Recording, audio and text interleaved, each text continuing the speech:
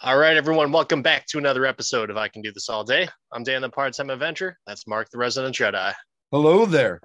We decided to take a little divergence from our consistent bashing of DC, all DC things, and watching, random regular movies.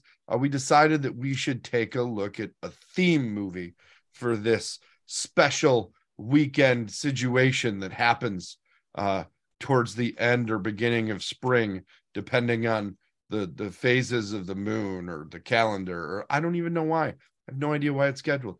But today we're looking at a particularly wonderful farce in Monty Python's The Life of Brian. We are kind of staying on brand, though. We like fictional characters, and so why not review a movie that was supposed to be about a fictional character, but another fictional character came about in it. Fictional adjacent. Fictional Yeah. adjacent. Let's call it that. Yeah, it's Monty Python. So when I was growing up, I knew of Monty Python, and a lot of guys in high school and college would talk about Monty Python, say how great it was. But these were like grade A cinephiles, well before I was one myself, and I just never saw them. I did see one of them. I think it was the Holy Grail one in Probably. religion class. In religion class in high school. But Surprised you that's didn't all. watch this one. I don't know. So, I don't know. do you like the farce genre in general? I Like do. the ridiculosity? It's one of my favorites. For everyone who has listened to every episode or even just caught a few of the episodes where you have the and what do you say slapstick is the same as farce or no? I feel like it's such a wide genre that then has sub genres in it.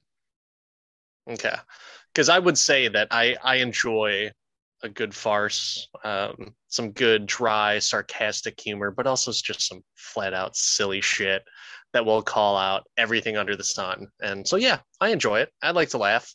I think that your two definitions there very much define two of the genres. You've got the dry British genre and the slapsticky American genre. We know you love the American genre because of your love of a certain spy movie with Val Kilmer. Talk to me about British. You've only seen one Python movie. Any other British humor that you enjoy very much? I mean, if you would consider Spinal Tap as that, then yes. Along with Mr. Bean. Oh man, Mr. Bean. And did you know that Mr. Bean was an alien? I mean, there's a lot of aliens apparently. But no, seriously, like I did not know that Mr. Bean was a legitimate alien. My wife and two boys started watching Mr. Bean randomly, and I was watching it. I was like, oh yeah, I used to laugh at Mr. Bean. And then my wife said some type of comment about him being an alien. I was like, what are you talking about? She's like, he's an alien. Didn't you know that? And he's like, apparently not. And she said, well, that's the reason why there's a fucking flying saucer at the end of each episode. So I was like, oh, okay. I guess I didn't remember that in my childhood. No, I didn't. I did not know that either. I learned something new today. I guess The more us you know. Americans, yeah, we don't think about that Yeah, stuff. we We just Americans. think those British, just goofy bastards. Oh man. Yeah. No, I have a very opposite relationship with Monty Python. I learned about it working at the video store, probably like junior year of high school. Sorry, And what was- video store was that? That'd be Hollywood Video, the Oh, now okay. defunct and dead, long dead Hollywood Video. But I watched a bunch of the movies. I got really into the TV show, which is like the SNL of Britain in a way, without guest hosts. It was just skit based, hilarious. So many good songs. Literally have a 2-disc Monty Python like CD with the Monty Python songs, which are amazing. They're about lumberjacks and there's parrot sketches and so many amazing things. Like that's just a whole nother subgenre of love there with Python. But yeah, I do enjoy British humor, and I like it more than most people. Um, certain listeners have told me that it's terrible and why do I watch it? But there's something about the first two seasons of the British Office that just hold more for me than the first two seasons of the American Office before they decided to write their own episodes. Something about Ricky Gervais in movies and his stand-up just gets me. Idiot Abroad and all of that stuff, extras. I'm just a big fan. I could live off BBC for a good amount of time. Nothing about the serious stuff, nothing about that at all. But the British comedy gets me. I remember Benny Hill, late night. They'd play it on like regular TV in Chicago, and they'd be like, and it'd be There was irreverent. some, if I remember correctly, there was some like really risque type of stuff I on Benny mean, Hill too. Like risque for the British. I mean, for us, there was like some borderline, just like, I mean, maybe every comedy show was based off of this, but like almost, like if I catch you, I'm going to rape you. Like as a guy, like I just, mean, it was very Pepe Le Pew, if you'll yeah, say, right? very predatory. Yeah, no, but then it was, oh, Benny's gonna go get it, and now not so Yeah. much. Benny, If you, Benny, Benny would face charges. if uh if anyone has some awesome video editing skills, they should edit some like creepy music while Benny Hill is chasing women, and then it would totally change up how we view that. So Um, so I need to ask you though. So you were talking about British humor and everything. What about, I your favorite British comedy group? Monty Python, for sure, Monty Python. Okay, hands down, hands down. I wouldn't know any other British groups, so I couldn't contribute to Well, I mean, that. you got the cast of The Office and the more modern folks, right? Is that like a comedy troupe? Are they all? Or are they They're not just? a troupe. I mean, group.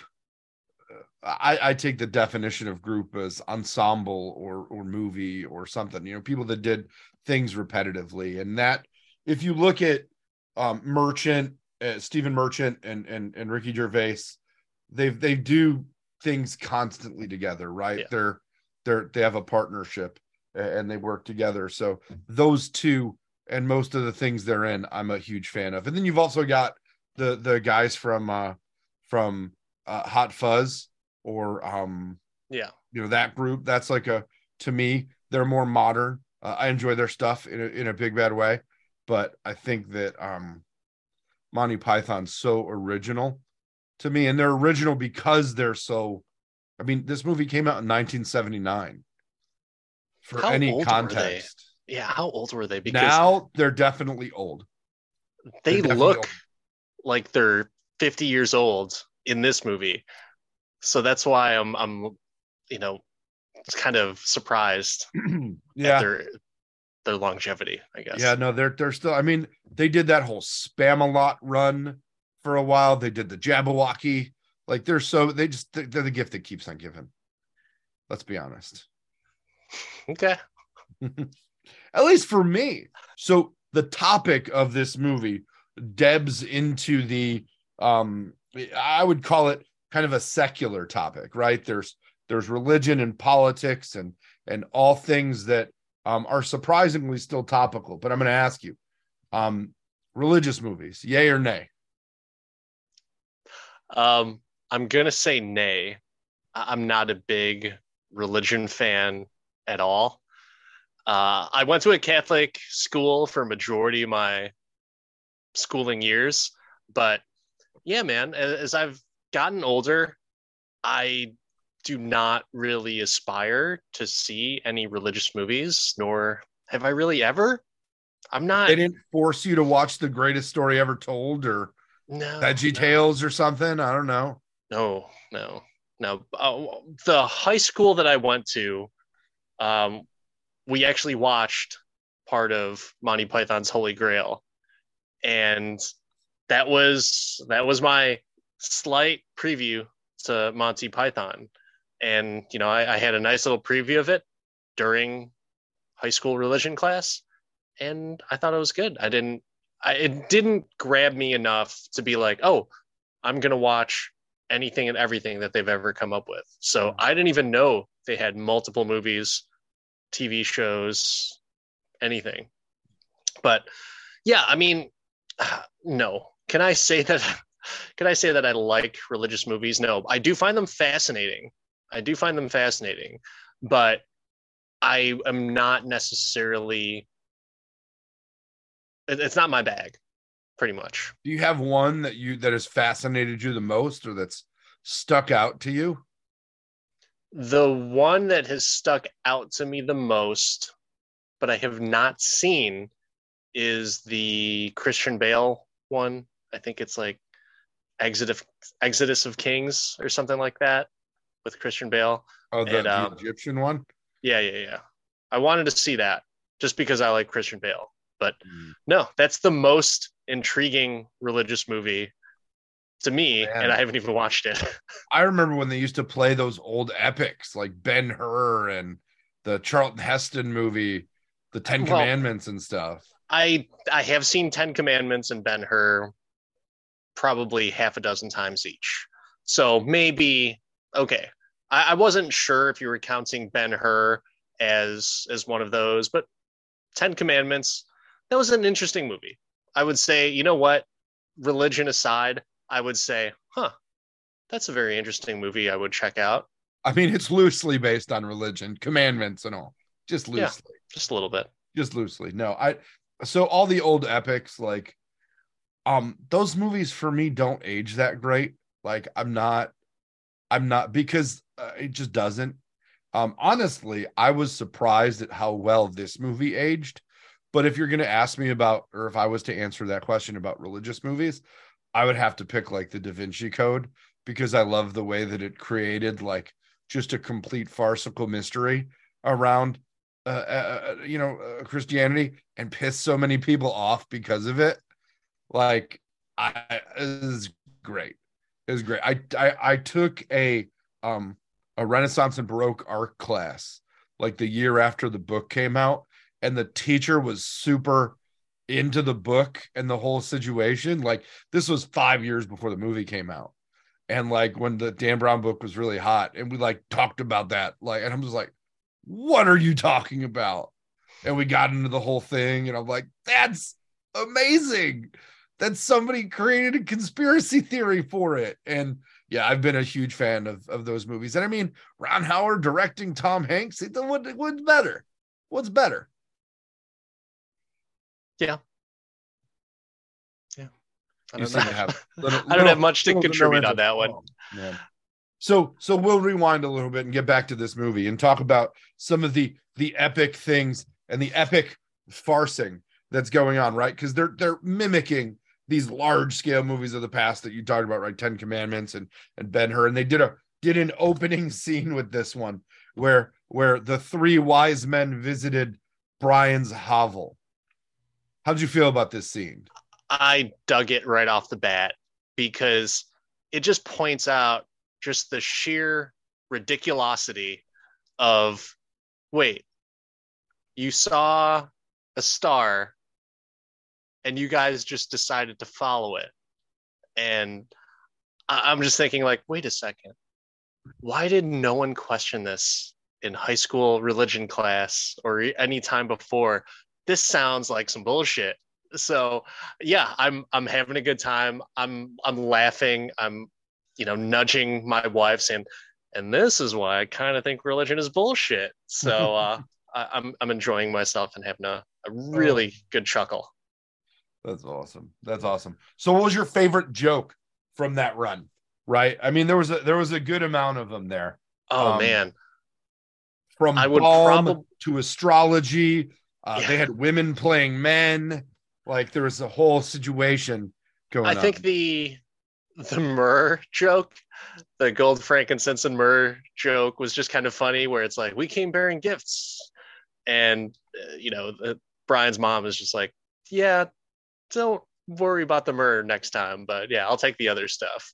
And so, yeah, it just is a funny thing that, I don't even think we even questioned it in grade school or Sunday school growing up, thinking like, wait, why did they bring those things? And why why would that be really important to an infant? It's I don't know. I just I liked it. I mean, you went to Catholic school. Wasn't there like a section on myrrh and how to harvest it and the uses? Isn't that the balm? Isn't myrrh the balm? It is a balm. It is defined as a sap-like substance or resin that comes out of the cuts of bark of certain trees. Oh, okay. All right. Yeah. It's used for problems in the stomach and intestines, congestion, parasite infections, and other conditions, but there's no scientific evidence to support any of this. That's fantastic. It's so on brand. It's so on brand. I love it. Makes it, even more ridiculous that that's the case. It's the essential oils of the Bible. Yeah. We never questioned it. I don't think I ever knew anyone who questioned gold, frankincense, and myrrh. I mean, gold, sure, makes sense, but no one ever questioned as to what it was. And so we just... Well, if you're taught when you read to use context clues, you're like, well, I know what gold is. So that means frankincense, if it's cents, is probably some kind of money. And myrrh, that must be another money. They brought money and lots of it. Yeah. That was, I don't think there was any deductive reasoning when I was, in first grade. In Catholic school, there was no deductive reasoning. That's shocking. I'm slack-jawed in a gasp. Oh man, I wish I could just go back in time and just question everything, but no.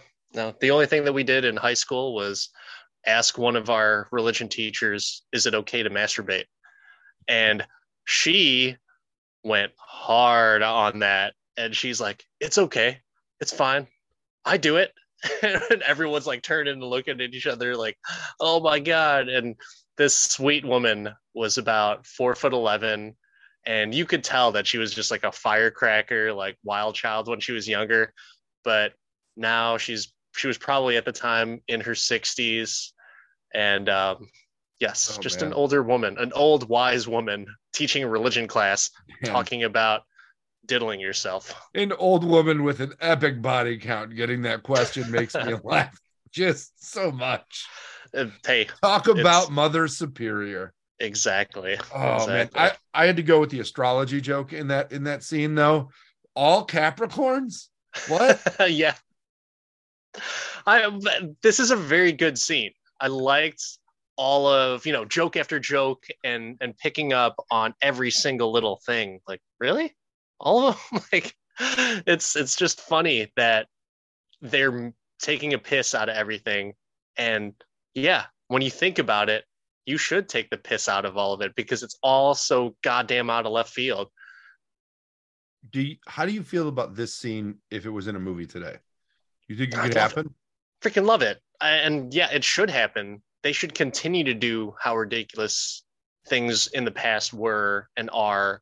But I'm talking about this specific scene. So this group had a woman playing a man, and there was blackface. That wasn't directly addressed, but very obvious. I wouldn't say it was blackface. He was more like silver ash faced. It was 100% like shoe polish face. I don't know about shoe polish, but it looked like silver to me. I don't know. Maybe Netflix's HD conversion isn't you working. Need more better, but you need a better broadband modem. Yeah. But in general, right? Do you feel like that scene, the way it was shot, could be redone? Yeah, because it's all sarcasm. It's all just, it's South Park in real life. So yeah, absolutely they could do it. Absolutely. But it would have to be a European film. It could not be an American film. Okay. I'm surprised. I agree with you. And they couldn't make it in Florida. Us Americans are so goddamn tight. We will just be up in arms about everything. But you can certainly do it if you're European. What was the last good movie that was made in Europe? In Europe? I mean, Banshees of Inisherin was... Touche.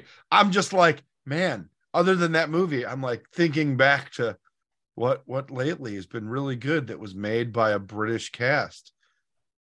And you've got, the last Guy Ritchie movie, which arguably wasn't as good as The King some of Arthur his. one, where the No, British guys took on a British fairy tale and fucked it all. That movie, Monty Python and the Holy Grail, is better than that movie.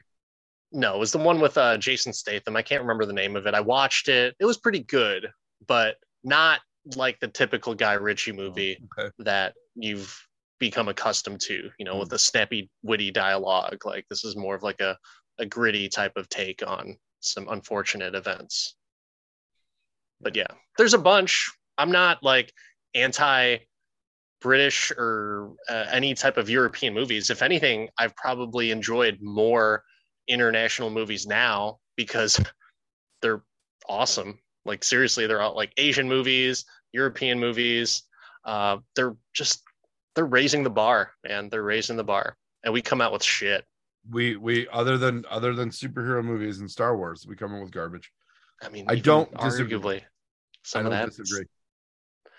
So this is one of those movies that has a long opening credit scene that spoofs the normal exorbitantly long opening credit scenes in more classical cinema. And there are still directors that do the opening credit scene. What's your take? Are you for or are you against the long, drawn out, put everybody's name up now opening credit scene? I'm against it. As a matter of fact, unless it's like a James Bond, Mission Impossible, or this type of movie, right? Where it's part of the theatrics. I think it's part of the whole ambiance of everything. And, back in the day when old movies would start off, it was long credits and they would basically play like the musical overtures. It was like a play. They would just play the musical overtures and go through like the different phase. So you can almost know what the story is when you're listening to the music. So there's a purpose to that. But nowadays, there is no purpose. It's just, let's fucking put up some cool, rad credits like a music video and put some paint splatter and a few spiral shots. And, it's like, okay, yeah, I don't need to see this. Like Seven, I didn't necessarily, like watching it now, I don't need to see the fucking credits in Seven. I get it. You got some 90s edgy Trent Reznor music in there. I get it. I'm going to be in for a ride, but now you don't need it. You don't need it. Yeah, I am a fan of the old Bond movie format, and this was they had the singer in there as well doing that, and then the opening scene thing. I was a fan of it, but it hasn't been used that much, and only certain directors get away with it, right? Like Scorsese does it. Tarantino does it sometimes. He got more into it lately, but yeah, I think you've got to have a respected director to even think about it, or else you lose the audience. It needs to contribute something to the narrative or the mood.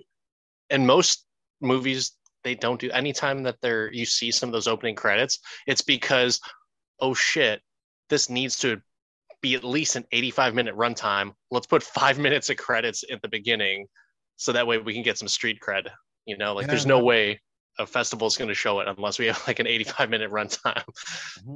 There you go. So I talked about when this movie was released, right? 1979. And it takes a position and it takes a narrative on a lot of, I would call them political issues. It buries them in jokes and things like that, but it takes a deep hit on multiple political issues that are either covered by religion or not covered by religion.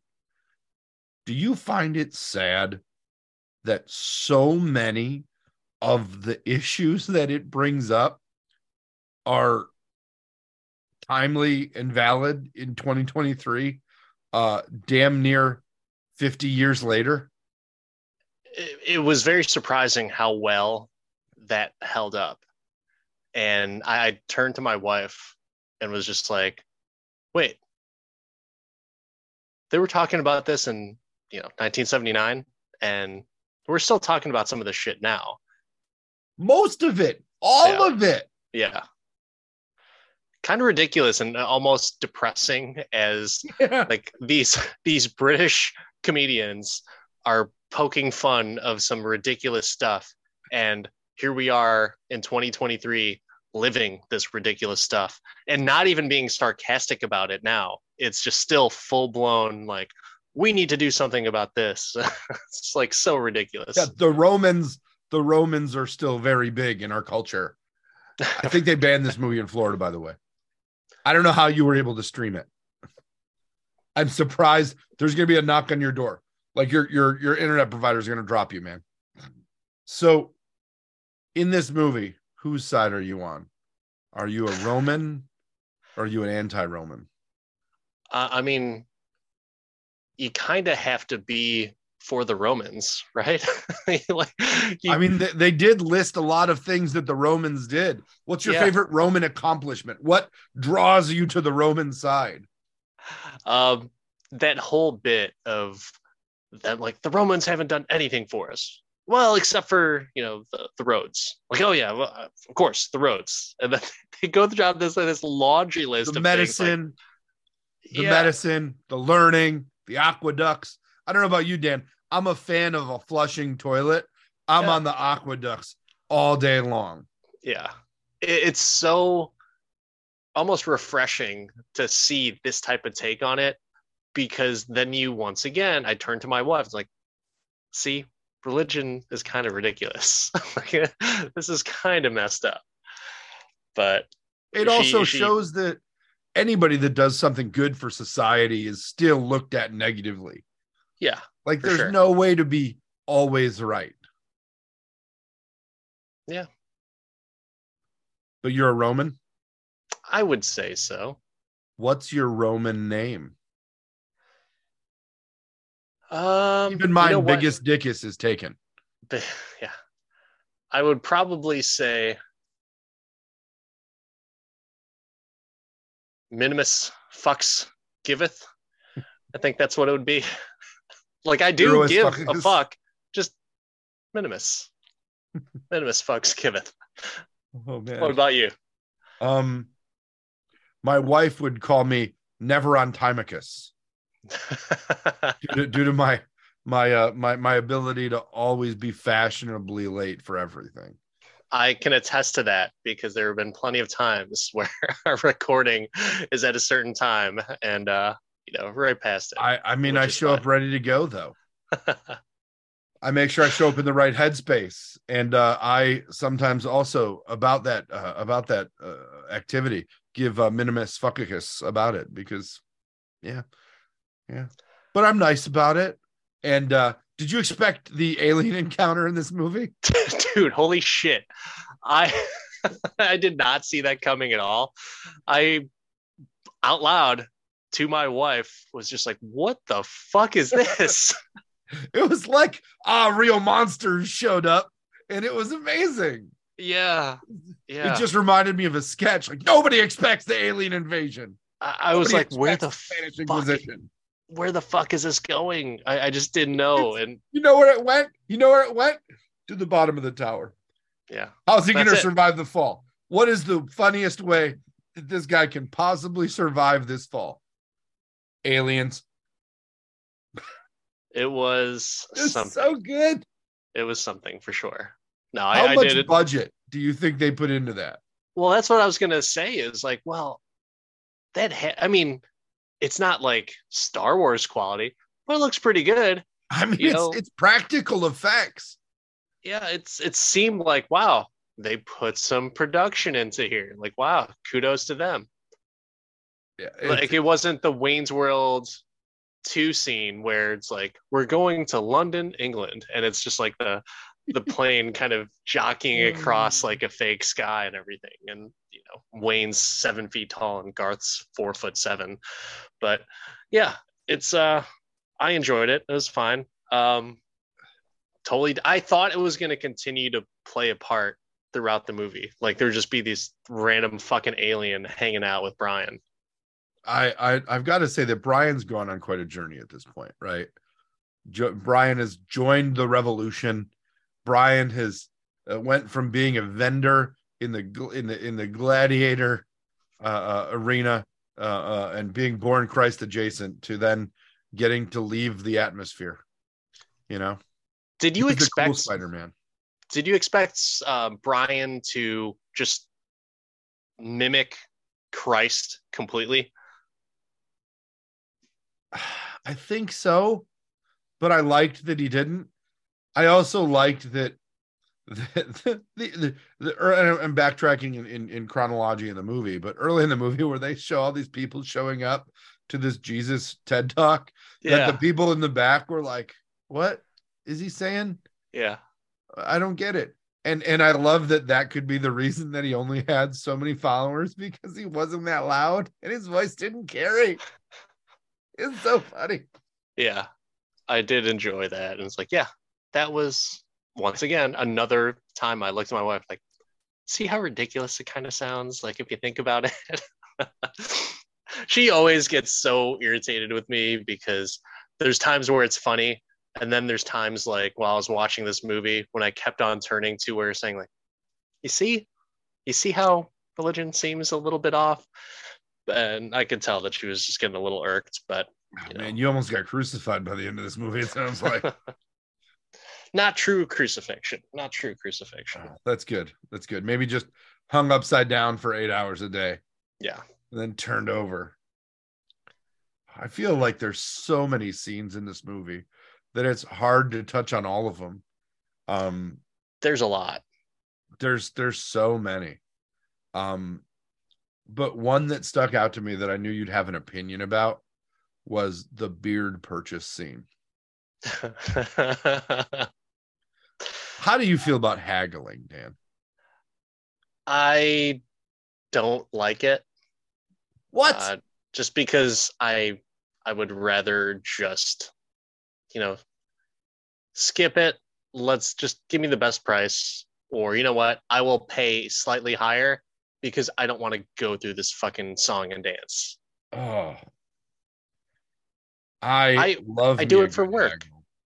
I mean, like I do it for work, so I don't I want know to you do it. do. I don't want to do it in real life. Oh, I love So it in real life. It's don't my get me favorite. wrong. I will, and it's funny though.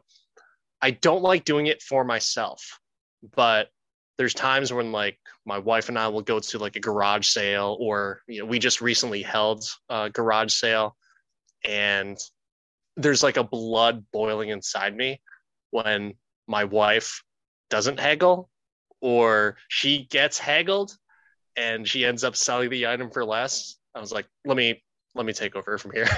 then minimus fucketh giveth comes in and decides to do that. But Slides right in, hand on your hips, ready yeah, to save the day. yeah, Oh, I love it. I'm a big fan, and my wife has become accustomed to just like, if we go to garage sales or like swap meet or whatever, right? Like convention events or stuff like that. She's just been like, I want that thing over there. Go make sure I get it. that's And the just signal. like she just like, I'm like, well, what's your bottom number? Okay. And I just go in and try and beat that. Like that's my goal. And oh, you throw that in, or I'm a huge fan of it. I love it. Yeah, It's like my favorite thing. I love a good haggle. I I wouldn't say that I hate it, but I try not to do it because I hate it when people just dance around with me. I do it in a tasteful way. I do it in a tasteful way. Yeah.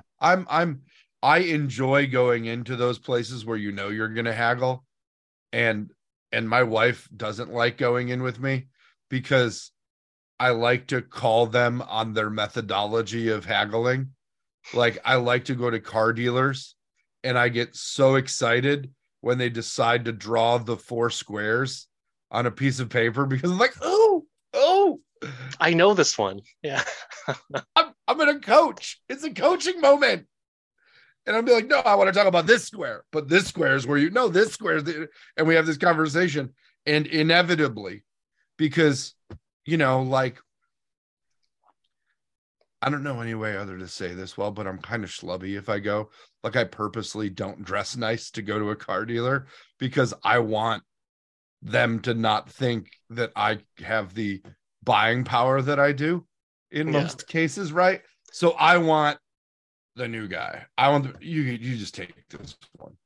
I want the pity up, the guy that I'm gonna go eat my sandwich. You do the Cliff Huxtable. So in the Cosby Show, Cliff Huxtable takes his son Theo to buy a car dressed up in like raggedy ass clothes because like that's how they know they'll get the deal, and they don't want the car dealership to know that he's a doctor. So yeah.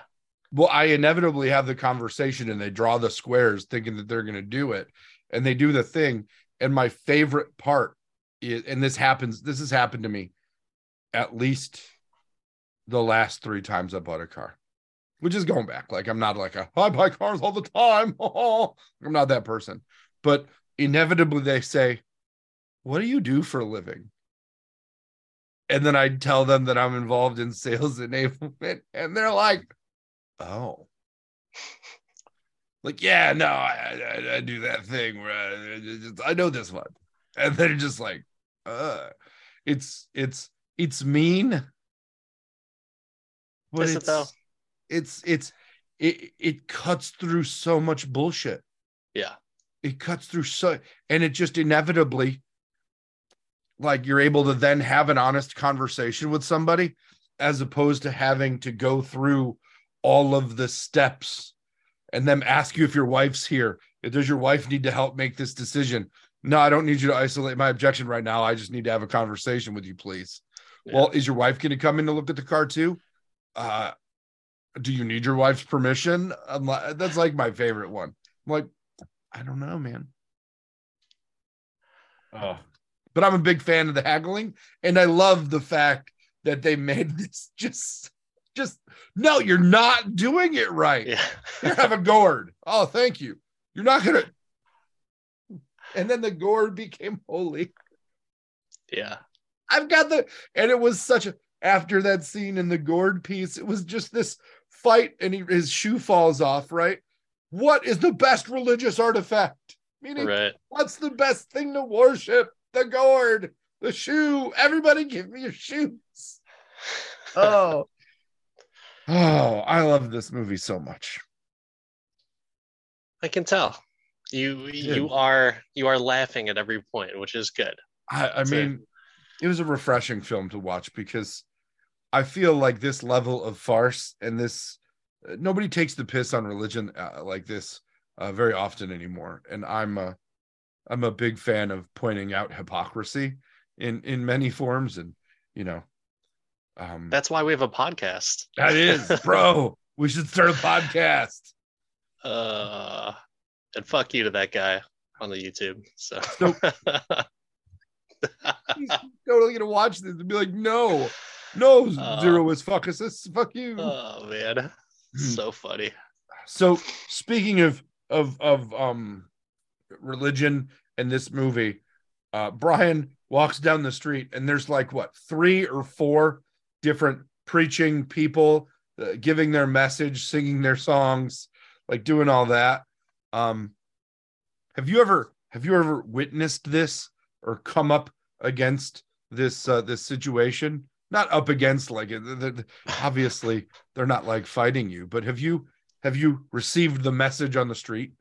Oh, plenty of times. I've been in San Francisco fairly frequently over the past couple of years for work, and they're all over the place in San Francisco. And they're like just screaming from, all street corners with a megaphone. And yeah, I have to give credit to those people that just go out into a public space and preach.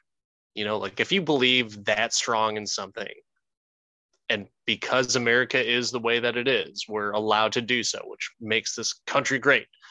But yeah, I don't know if I would ever do that. So I don't appreciate it as much as others might. But I respect the fact that number one, they have the balls to do it. Number two, that they have the freedom to do it. And number three, they speak so passionately about it. I just sit in my office with a bunch of toys and comic books behind me and talk for a podcast. I will say there was a odd time that it wasn't, a street preacher per se, but I remember this very specifically in high school. I went to a haunted house with an ex-girlfriend girlfriend at the time, obviously.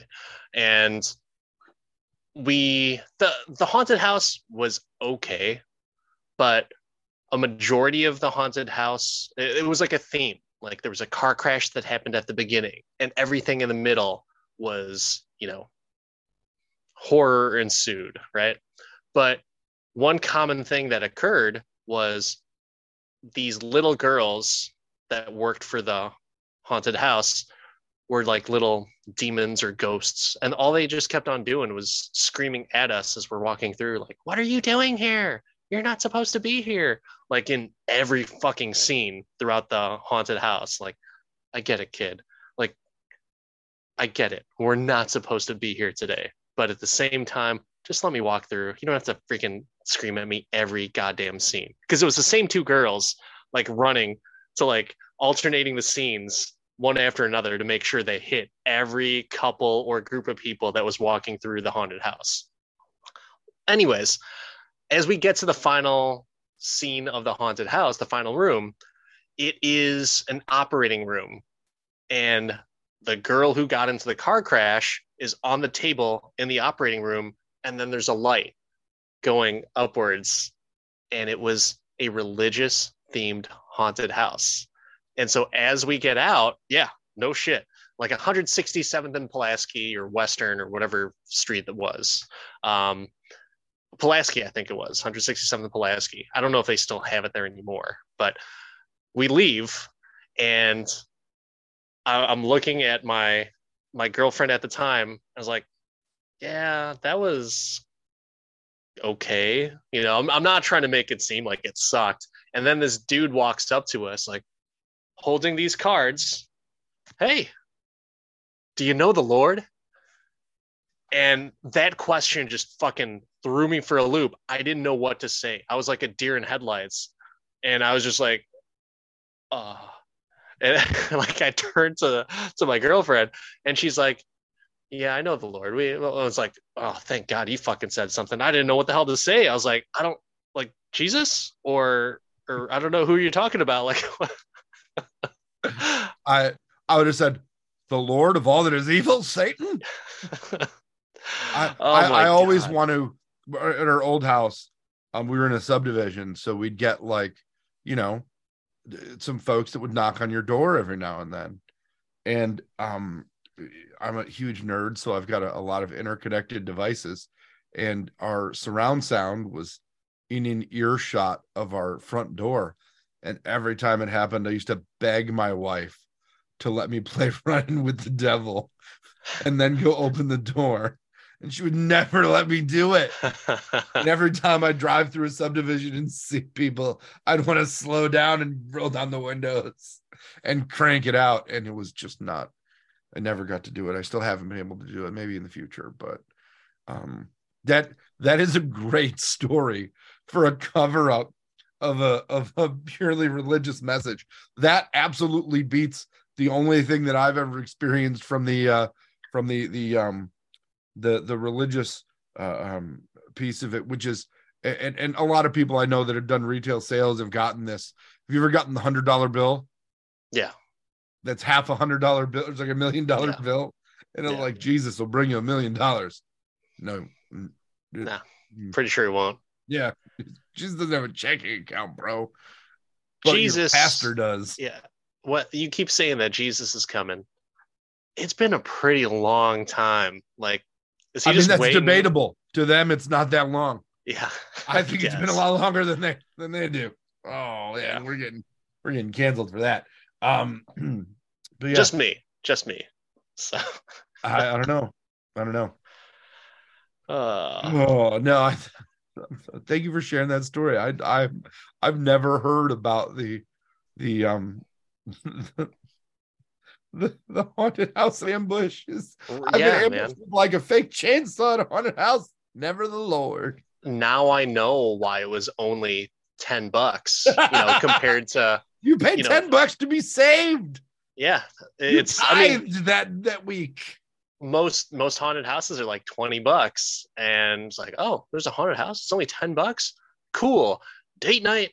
But even $20 at the time, 10 for me, 10 for her is Man, still, an that's what expensive you're getting night. for being a cheap ass to that poor girl. Yeah. Yeah. And while she's sitting there telling that man about the Lord, she's like, this cheap ass motherfucker. I'm going to get the worst Christmas presents. I'm out. You know what? I think it was her idea. I think she's the one who told me about it. Maybe It was she like, wanted you to adopt the Lord, Dan. no, no, not at all. That was later on in life. That, Sure. but She remembered that conversation with that guy. every time I'd walk by, she'd just do the sign of the cross with her arms. Oh, Domine Padre. Yeah. Yeah, Start speaking Latin randomly. exactly. Oh, man. Speaking of speaking, at one point, there's a scene with Brian and not talking. But how long could you go with not speaking? I think that not very long.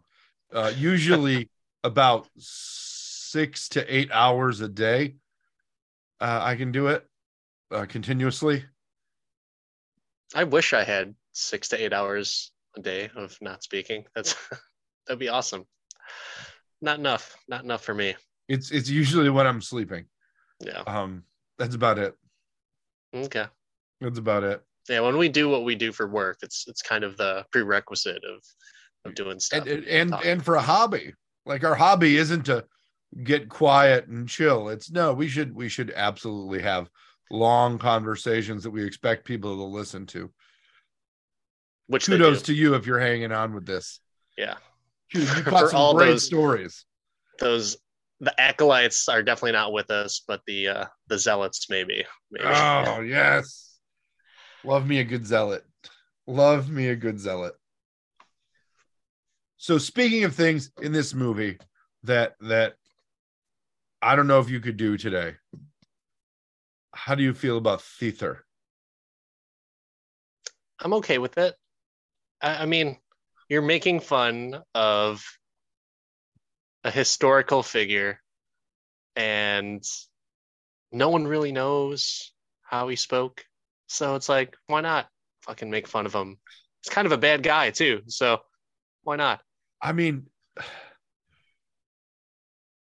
I just loved that. I love that it was an ongoing joke. I love that the Romans did it, that the centurions did it, that the people were just shouting random names for him to say and get tripped up on.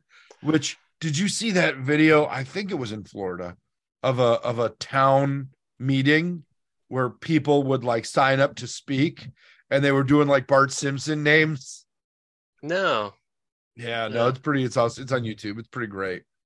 But Okay. It was just like Seymour Butts and stuff like that. It wasn't that specific one, but it was very, very The Simpsons. And I think that The Simpsons is the reason that I loved this running joke so much of him just mispronouncing and them setting him up with the funny things to say, because I mean, that's nostalgia right there. That's just a good old fashioned, clean, hilarious joke. And then they got into, the Dickus Giganticus and stuff like that. And it got Britishly dirty, but I love the purity of that joke. And it's one of those, like, I'll take that in any movie. Yeah. Why wasn't that in Ant-Man? It would have been better. So take notes, listeners. Mark wants more Biggest Dickus in movies. Definitely wants more of that in movies. Mark's all about dad jokes at this point. Like, give me more. Tell me more. So as we get further along, now you get into like the segregation during the whole crucifixion scene. What are your thoughts on the crucifixion scene in itself, and also the whole segregation on it? Eric Idle in the crucifixion scene got the best character. I don't know if he like drew the straws with it or whatever, but he was the character in the blue during the crucifixion. So the whole crucifixion scene from, oh no, I'm not supposed to be crucified. They're supposed to let me leave today. Huh? Really? Huh? Oh no, I'm just kidding. And then the other, while they're going there, the guy's like, oh, let me help you. Okay, bye. And they dump a cross on a random guy. I'm not supposed to be. I'm not. No. And then they hit the best joke that is just such an amazing commentary on society, that everybody is going to die. Everybody's literally getting nailed to a cross, but I'm too worried about who I'm standing or hanging next to than the fact that I'm being unjustly murdered. Such a nuanced joke. Such a like, no, I want to be by the other secular group. I can't die next to this person. Like, really? You can't? Yeah. I'll be honest with you. I started getting a little bit of the humor fatigue at this point. Yeah, it's subtle rapid fire in this movie. Yeah. And I don't know if it's very, I consider this like kind of the British version of the Naked Gun, where it's so rapid fire and gets to this, it sprays to all levels, right? Nuance, direct, dad jokes, bad jokes, jokes about disability, jokes about religion, all of it, and just all of it at all the different levels. And I agree, you almost are tired. Like, I need a cup of coffee in a minute so I can focus on just how hilarious this is. And I think it speaks to the fact that this movie, every time you watch it again, you have the possibility of hearing a joke a different way or catching a small nuance.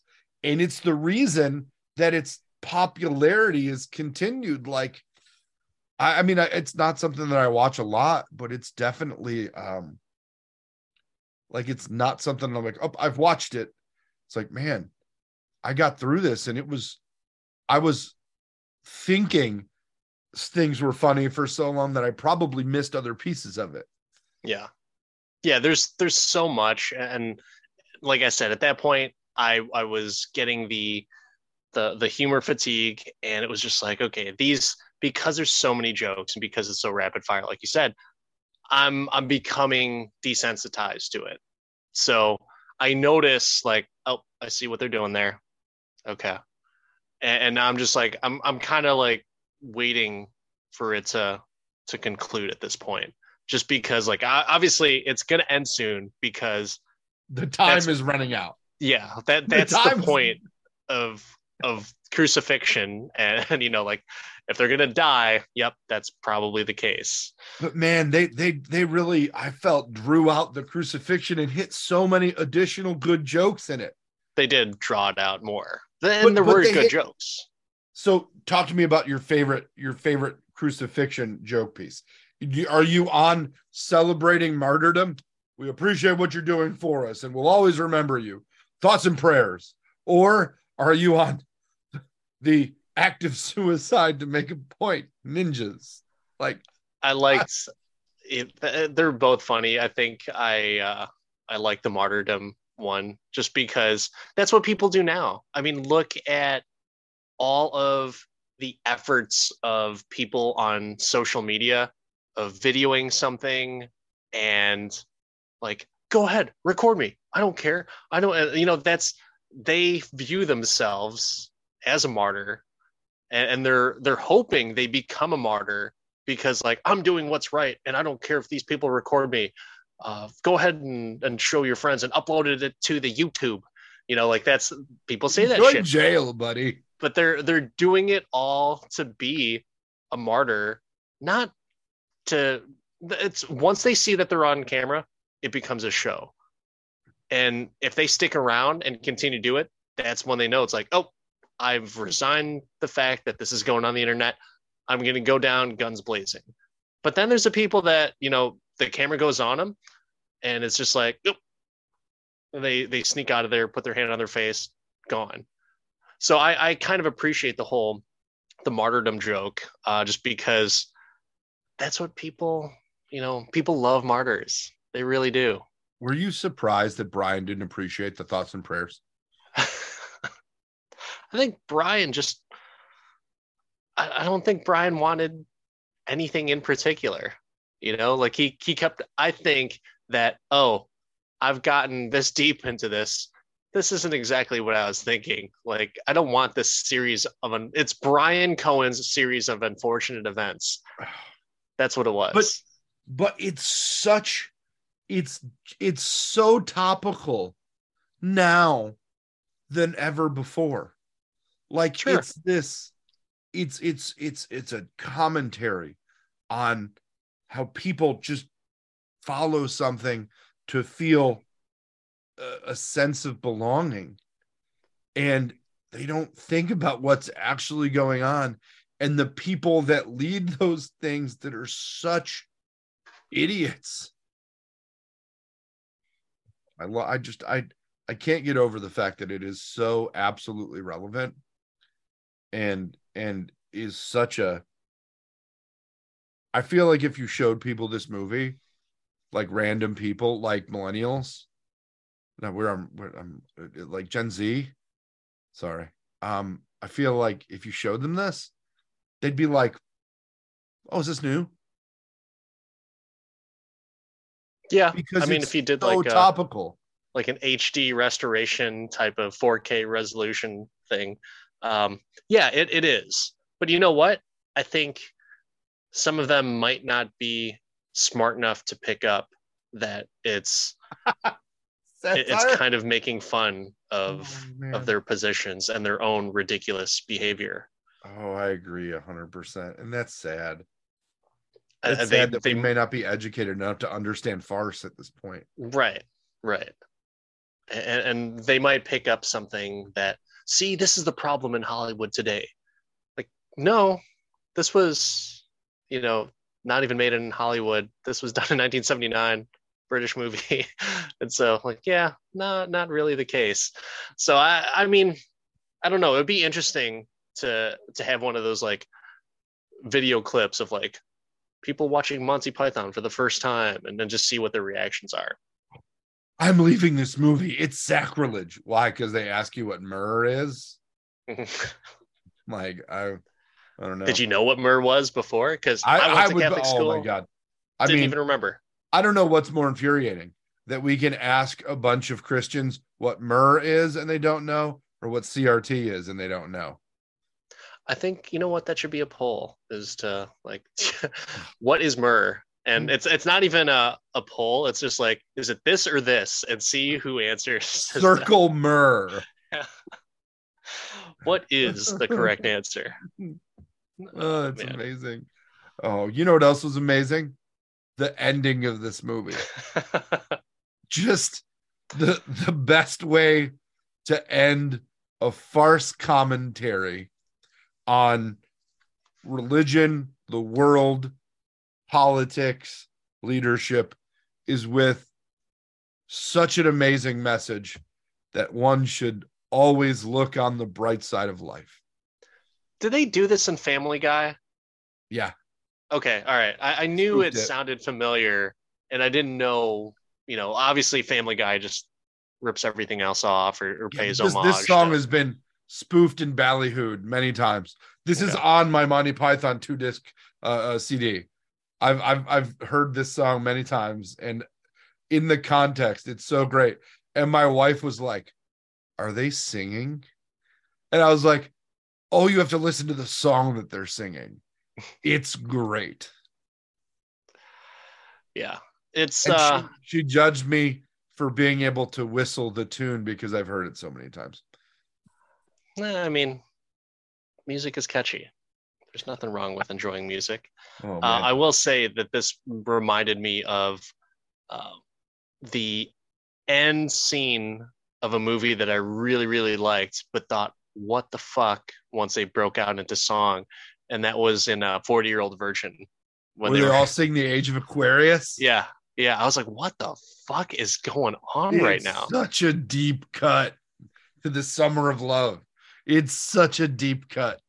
Yeah, I mean, I guess if I would have seen this movie first, I would have been like, oh, yeah, that's That's what you do.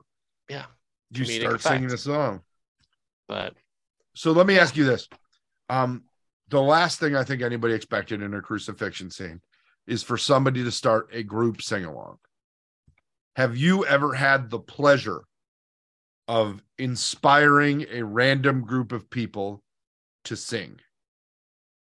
yeah, I have, and there's been a few instances actually, all like stupid high school or college type things where, just to get a group of unruly teenagers and drunk college students to join in and feel a sense of unity. And yeah, so there's a couple times, two of them I remember. One time it was at Great America and Six Flags Great America in Gurnee, Illinois. And, man, I am such a stupid attention whore sometimes when I was in high school that, I just liked having a good time. So we were on the Viper Mm-hmm. and we're coming back and, or I'm sorry, no, before we're on the ride, like it's myself and like a few other friends and like a few other people, randos on the little train that we're on. You And randos.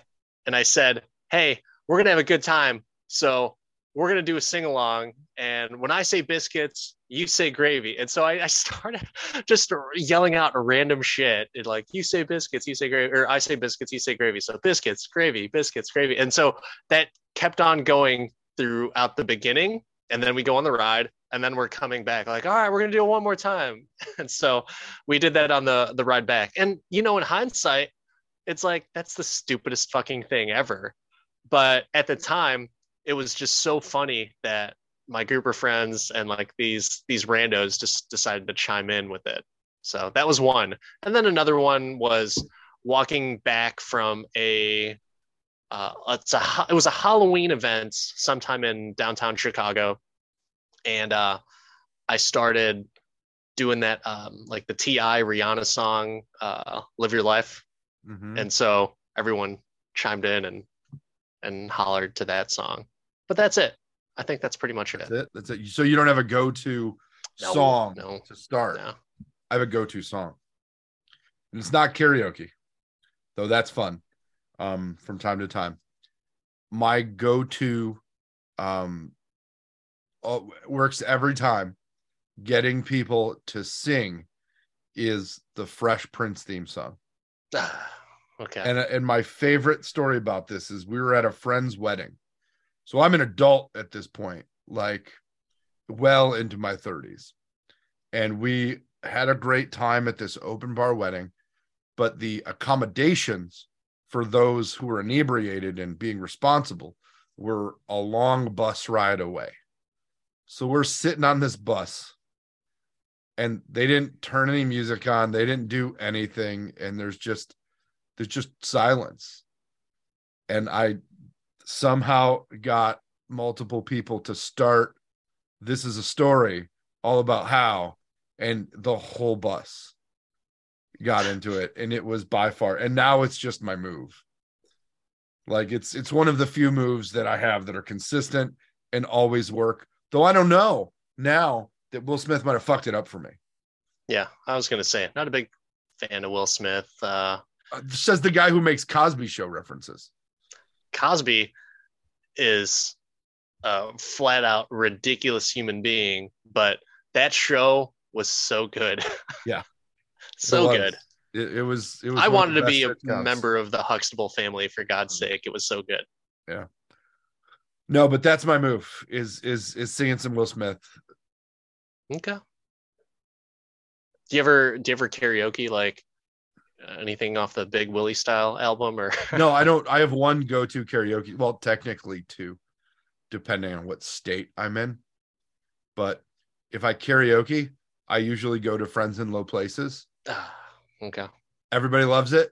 People will sing along. I've had people dance. I'm not a good singer. I'm actually the opposite of a good singer. But yeah, every state except Minnesota. That's my go-to. That's my go-to karaoke song. And then what's in Minnesota? Purple Rain.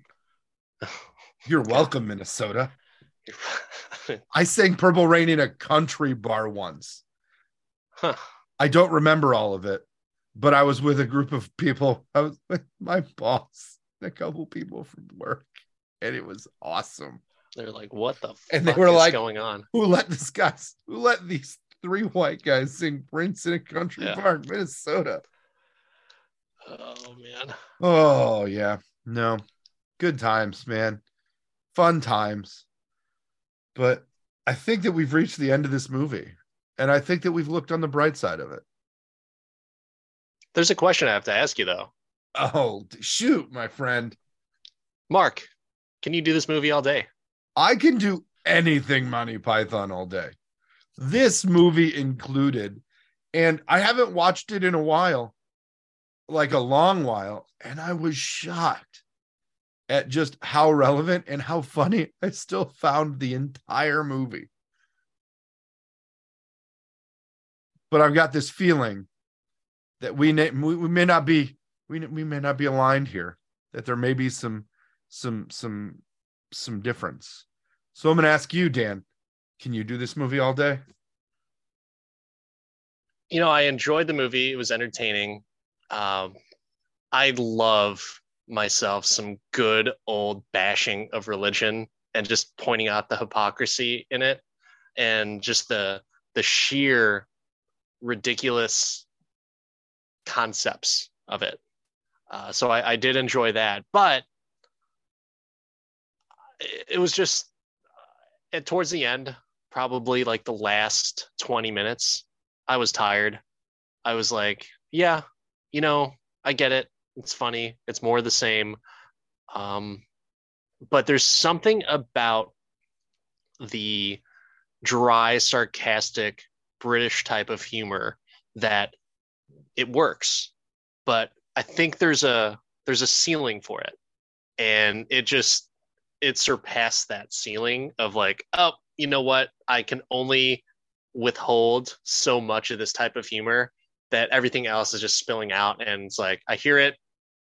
I'm not appreciating it as much, but you know, so yeah, I cannot do this all day. I get it why people would say like, oh, this is a classic. This is funny. Mm-hmm. Awesome. I totally get it. And I don't bash anyone like yourself who thinks it's awesome. Just not, you know, not for me to watch and do all day.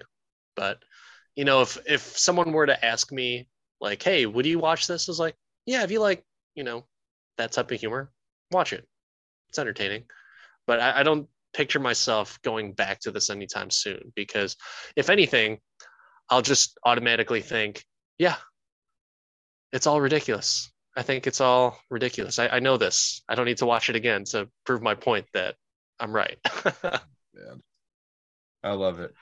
Well, I appreciate the fact that we watched this. I love the timeliness of the view, and I absolutely recommend this to anybody who wants to just have a good time. What better movie to watch on Easter than this movie? I mean, some may argue with us, but there's a commentary to be made. So, to each their own. Listen to both sides of the coin, right? Listen to both sides of the argument, and always look on the bright side of life. And happy Easter to all of our listeners out there. We will see you all next time. This is Dan, the Part-Time Avenger. That's Mark, the Resident Jedi. Like, subscribe. I got a feeling we're going to get a lot of comments. I would normally say stay positive in the comments, but no, let us have it. Let's go. I want to hear what you have to say. We want to feel your thoughts. And if there's a movie that you feel like would counter our thoughts and make us think a certain way, we would watch anything but VeggieTales at this point. So hit us up. Let us know. Like, subscribe. If you hit the like button or the dislike button twice, it tells us that you really disliked it. So if you're going to go that way, go all the way. Go all the way, you damn heathens. We'll see you next time.